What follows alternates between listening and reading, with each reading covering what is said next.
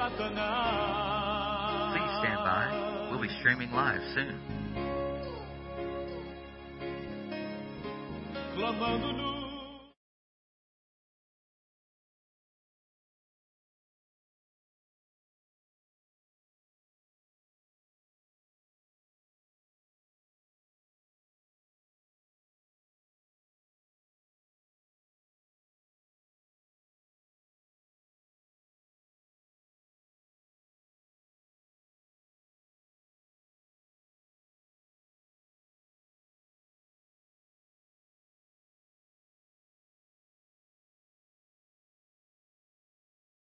In Jesus' name, amen.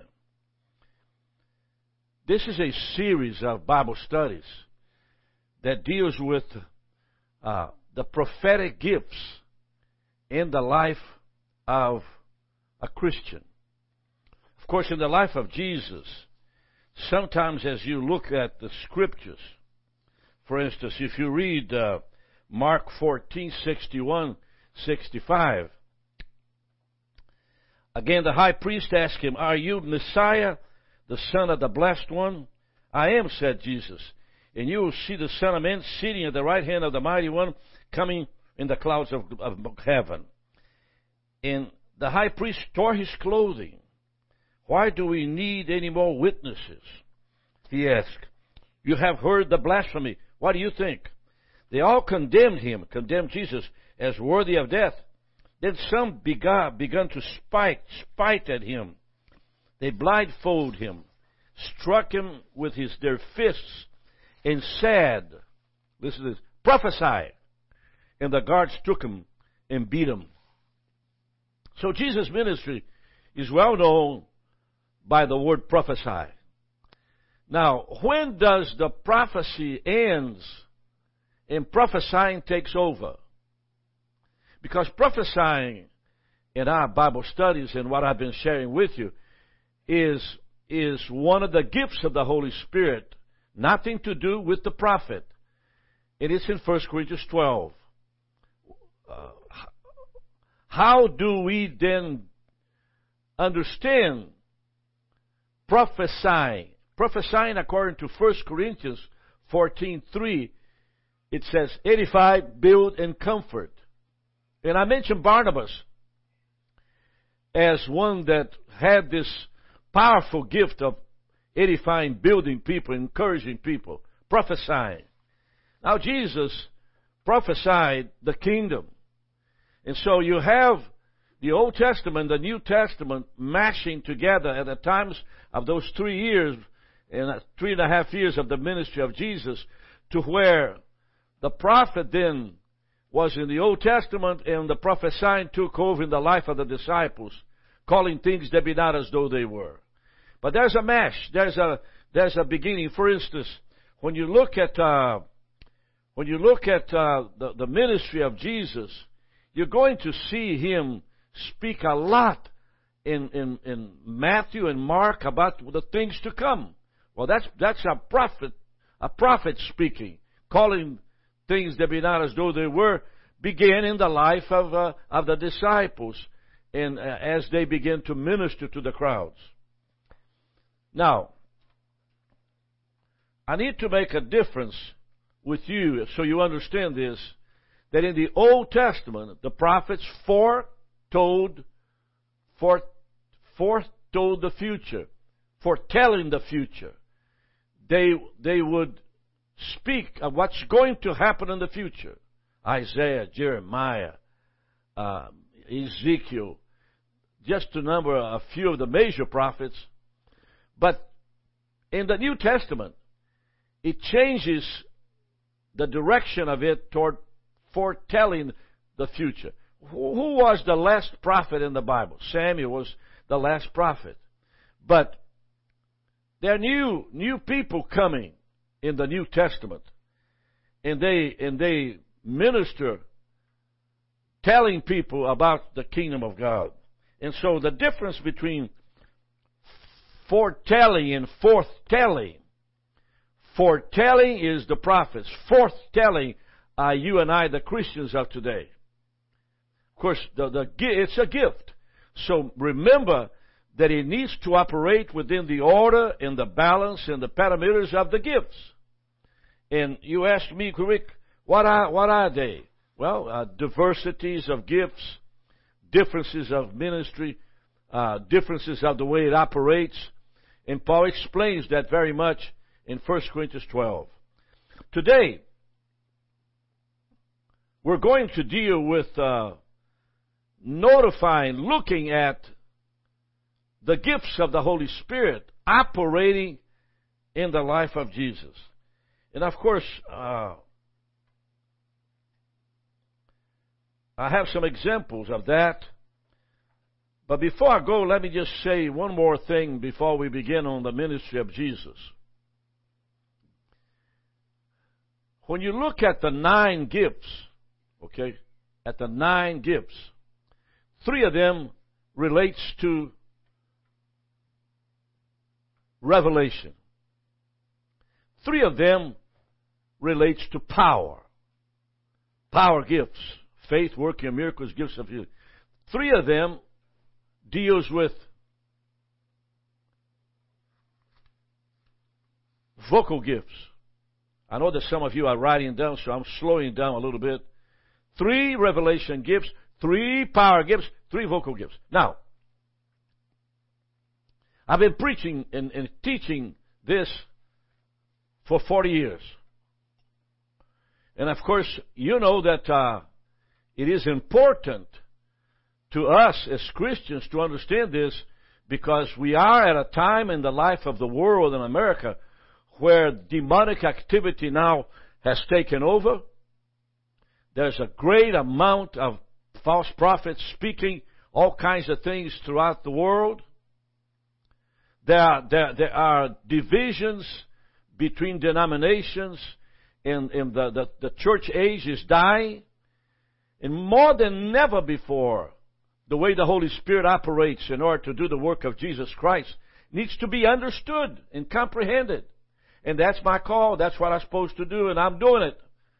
So, let me add something of special nature here to this 9 gifts. There's one gift in each group of 3. One in the group of 3. Revelation, power, and of course, vocal. There's one of them who speaks toward the future. Now, you'll probably say, what do you mean, Rick? What are you saying? You see, since the prophet is not able anymore, there are prophets in the world today. I want you to know that. But the common Christian is the ones I'm referring to and preaching to and talking to. There is a way in which you don't have to be a prophet, but you can see and speak the future and come it into being. And in the 3 gifts of revelation, word of wisdom is one of them. And so today I'm going to discuss word of wisdom in the sense of this future, looking at the future. So in the ministry of Jesus, the first example is Luke 22:10. By the way, not much activity in the gifts in the book of Matthew. Not much activity in the book of Mark, which I'm covering today. But when you begin dealing with Luke, Luke is very specific, and there's a lot of activity of Jesus speaking things that be not as though they were. Now, in the ministry of Jesus, I have several examples of what he did and how he dealt with the future in the gift of wisdom, which is a gift of revelation, but has a propensity, has a quality of dealing with future. Okay? So Luke 22:10, Jesus replied, as you enter the city, a man carrying a jar of water will meet you. Follow him to the house that he enters, and say to the owner of the house, the teacher asks, where is the guest room where I may eat the Passover with my disciples? He will show you a large room upstairs, all furnished. Make preparations there. This is Jesus in Bethpage or Bethany, preparing for the Passover meal, in which after that he's taken prison in Gethsemane, and of course to the house of Caiaphas in the next morning he carries the cross. And so let's examine what Jesus is saying. He says, as you enter the city, which city he's talking about? Jerusalem. A man carrying a jar of water will meet you. Usually women carry the water, but this is a man carrying water. Follow him to the house. He enters and say to the owner of the house, the teacher asks, where is the guest room that I may eat Passover with my disciples? Now, is this something pre-prepared? Did Jesus went and made several meetings and made agreements with everybody about his Passover meal? No. He's calling into being. The word of wisdom here operates as a prophetic word out of the mouth of Jesus, speaking into being in the life of the ministry of Jesus, preparing for the Passover meal.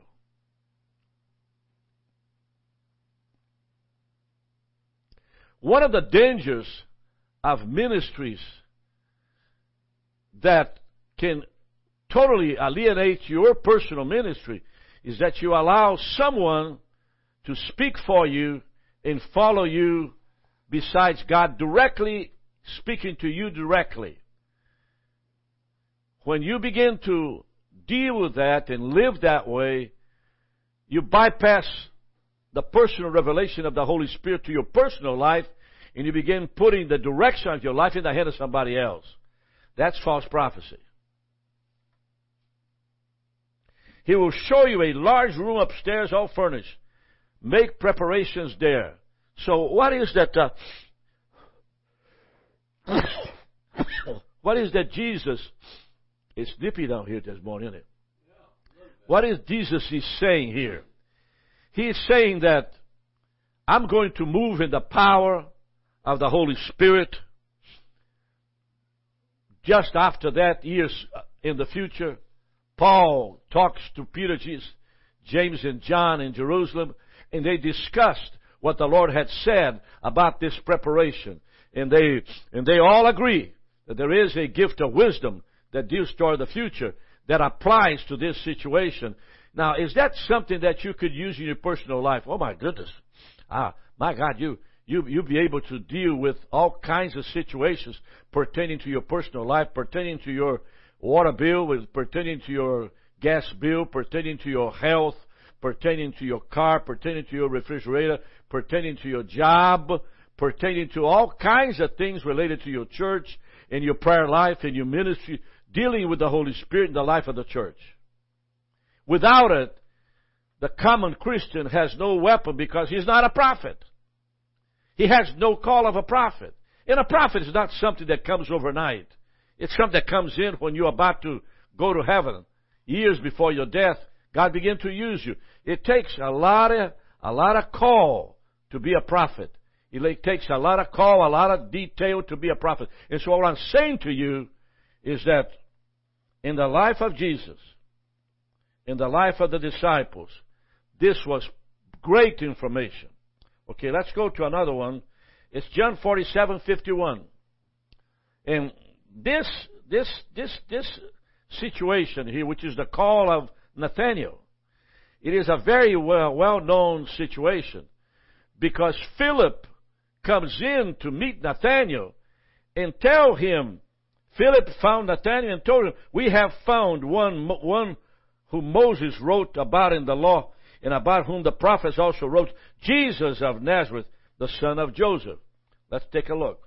Take it slow, because as you read Scripture, if you don't chew it in your mind and slow down the process of thinking, you're going to miss something.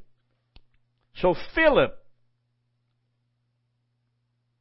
like Andrew and Peter, was from the town of Bethsaida. Interesting. So it tells who Peter is in the lineage of the apostles in the town where he lived. Is this previous and good information? Yes. Yeah, you're going to decide that he had 4 daughters that prophesied. It's very important. And so when you think about Philip, the guy had a sense of smell to find anointed people like anybody I've ever known.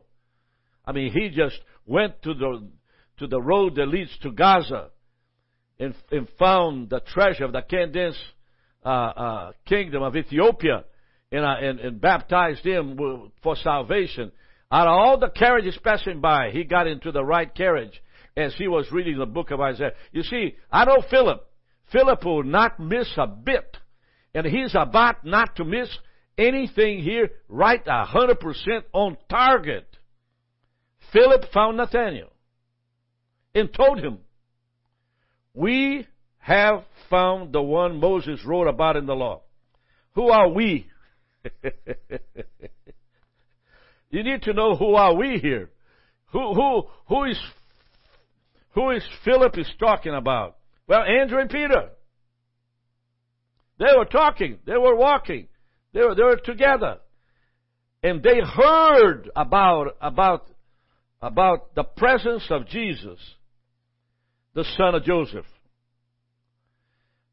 Now, Nazareth, it's a very small city, so Nazareth, can anything good come out of Nazareth? In other words, I've been to Nazareth. There's not a single place to get a Coca-Cola. The place is isolated up somewhere up there. It's just not really anything that anybody would give any value to it. And Philip said, "You come and see. I want you to meet this person." Now notice the command, the authority, the personality, the conviction of Philip referring to Jesus. Come and see. Come and see. Now when Jesus saw Nathanael, oh, what a wonderful thing. What a wonderful thing. I mean, it just amazes me when Jesus saw Nathanael approaching. So Jesus saw Nathanael actually moving toward him. Jesus answered and said, "I saw you while you were still under the fig tree before Philip called you." Even before the interaction of Philip and of course Peter and Andrew and all the disciples that were in that situation, even before everything happened, Jesus had a vision. He saw Nathanael somewhere there under a fig tree. Now remember that the gifts of the Holy Spirit operates in the life of Jesus. And this is a clear example of the word of knowledge because it's past and present, never the future. Past and present. I saw back there, when you were under the fig tree, back there, I saw it. So why did he see? It's because the Holy Spirit is putting emphasis in the life of Nathanael. The Holy Spirit is speaking to Jesus that this man that he is about now to meet is an anointed man of God, full of the Holy Spirit, empowered by the Holy Spirit, a gift to anybody who ever got to know Nathanael. And look at this.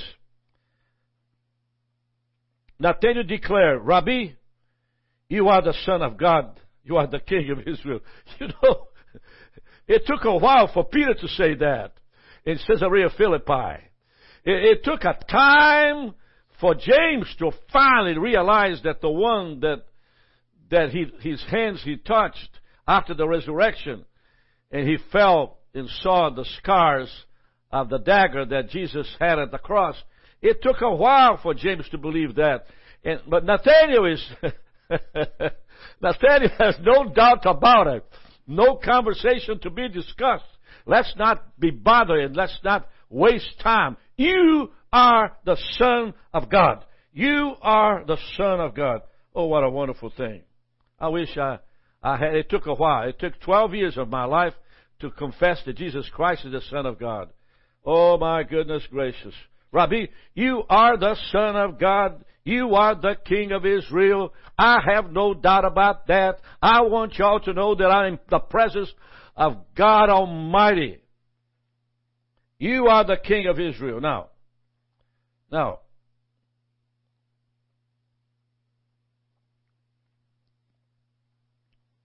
before we go any further, remember when Jesus says, here truly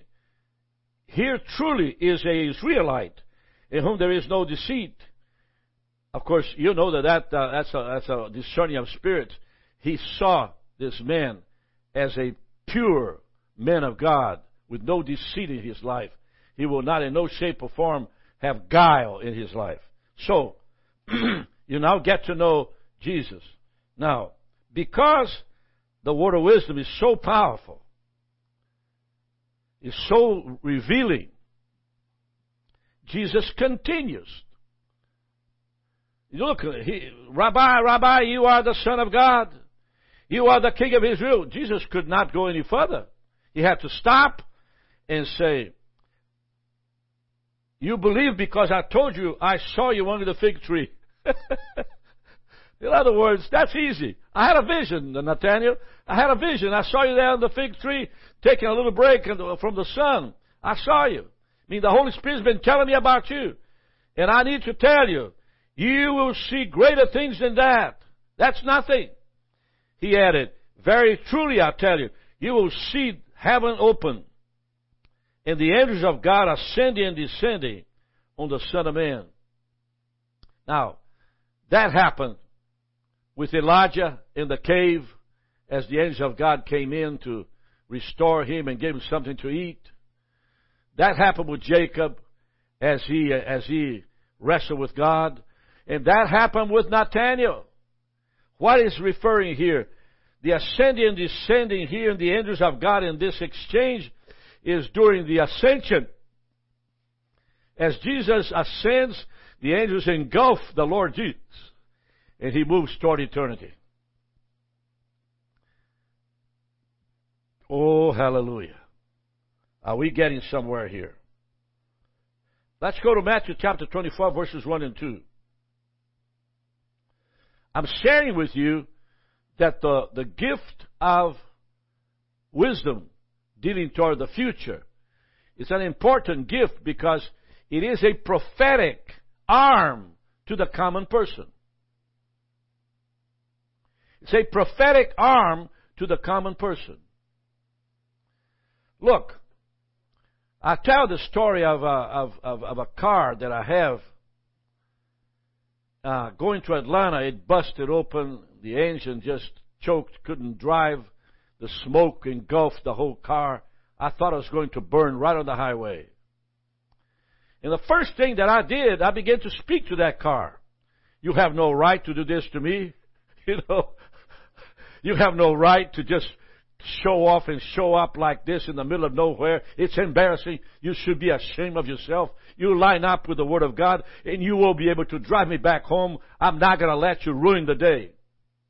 Well, I had water bottles all over the cars inside, 5 or 6 of them. I began feeding them, and every 15 minutes I would stop and cool the engine and drive again. I thought I had burned the gasket, the head gasket completely. It smelled terrible. It smelled smoke. I drove that way all the way to Juan, over there on the place where I repair. Juan is a Mexican business, and they repair my cars. And of course, I went there, and he examined the car the next day and told me that there was nothing wrong with the car. The engine is not burned. He changed a tube. There was a hot tube there, needed to be changed, and that was it.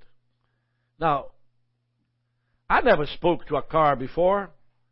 I never began to by myself in Lawrenceville, Georgia, on 316, like a crazy man speaking to my car and reprimanding him for letting me down in a Sunday morning in the middle of nowhere. So what I'm saying to you is that you might need to know that you can call things that be not as though they were when you are by yourself in the middle of nowhere and nobody's going to come to help you. Now, you'll probably call and say, Rick, but you are a charismatic. There goes again. I drive a Ford. I'm not a charismatic. I'm a regular Christian. I'm just trying to fix things so I can operate properly. And so, praise the Lord. Amen.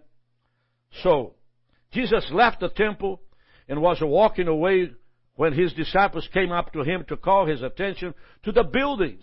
I mean, the monster buildings were phenomenal.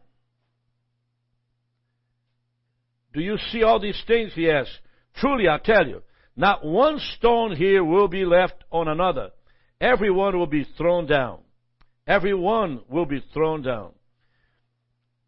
As we examine the tunnel of the Western Wall, underneath, walking through that tunnel, we saw the size of the stones. Not one of them stayed on top of the other. It was totally destroyed. What I'm sharing with you is that Jesus is speaking to something that has not happened yet. Remember now that foretelling the future and forthtelling the future, sometimes in the times of Jesus' message, because the kingdom of God is being introduced in the life of the disciples, in the life of the church. And the prophets are silent because after 400 years between the Old Testament and New Testament, the prophets become silent. Samuel was the last one. David dynasty lasted 400 years. And then he says, 400 years of silence. And then the dance begins. Let's go to Matthew 26:34.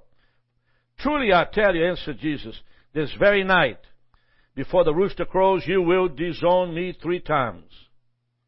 But Peter declared, even if I have to die with you, I will never disown you. And all the other disciples did the same. And of course, he's saying, you will disown me. He's speaking to the future. He's prophesying. Amen. How about Mark 2, verses 1 to 12? This is about the time when Jesus entered Capernaum. And the paralyzed man came, and there was no space for him. They put him on top of the Peter's house and made a place, a way to lower the body down in the room where Jesus was. And the scripture here says, which is easier to say to this paralyzed man, your sins are forgiven, or get up, take your mat and walk. So, to know that the Son of Man has authority on earth to forgive sins, he said, I tell you, take your mat, walk, and get up. And he walked in the full view of them all. Where is the prophetic here? Jesus immediately knew in his spirit that this was what they were thinking in their hearts, and said to them. So the exchange between Jesus and the scribes and Pharisees was one way. They were there, and Jesus is in the Spirit, moving in the future, into their brain, to see what they're thinking. Does the Holy Spirit reveal what people think? Oh, yes. There's an unction, there's a presence. There's a moment in which you know that God is invading the meeting, and He wants to do something else. I have many instances of that. You know, I'm an evangelist, and I travel through churches and preach everywhere. And the Lord in Brazil told me to make an invitation. The problem was the invitation, the group is in the bathroom. We just came out of the bus. And there's no praise and worship yet. But the church is packed. And the boys up in the sound system are trying to tune their guitars. And the Lord said to me, make an invitation.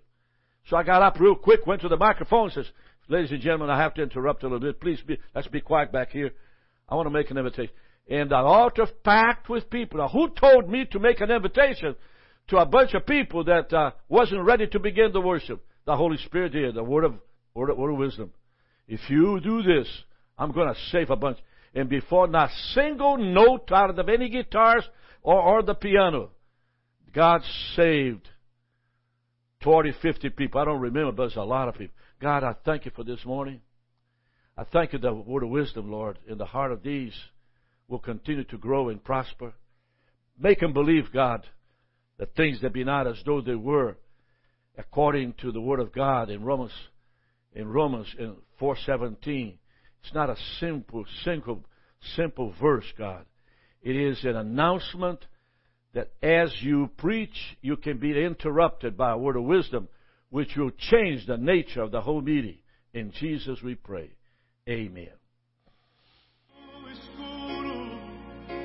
Correndo e olhando atrás.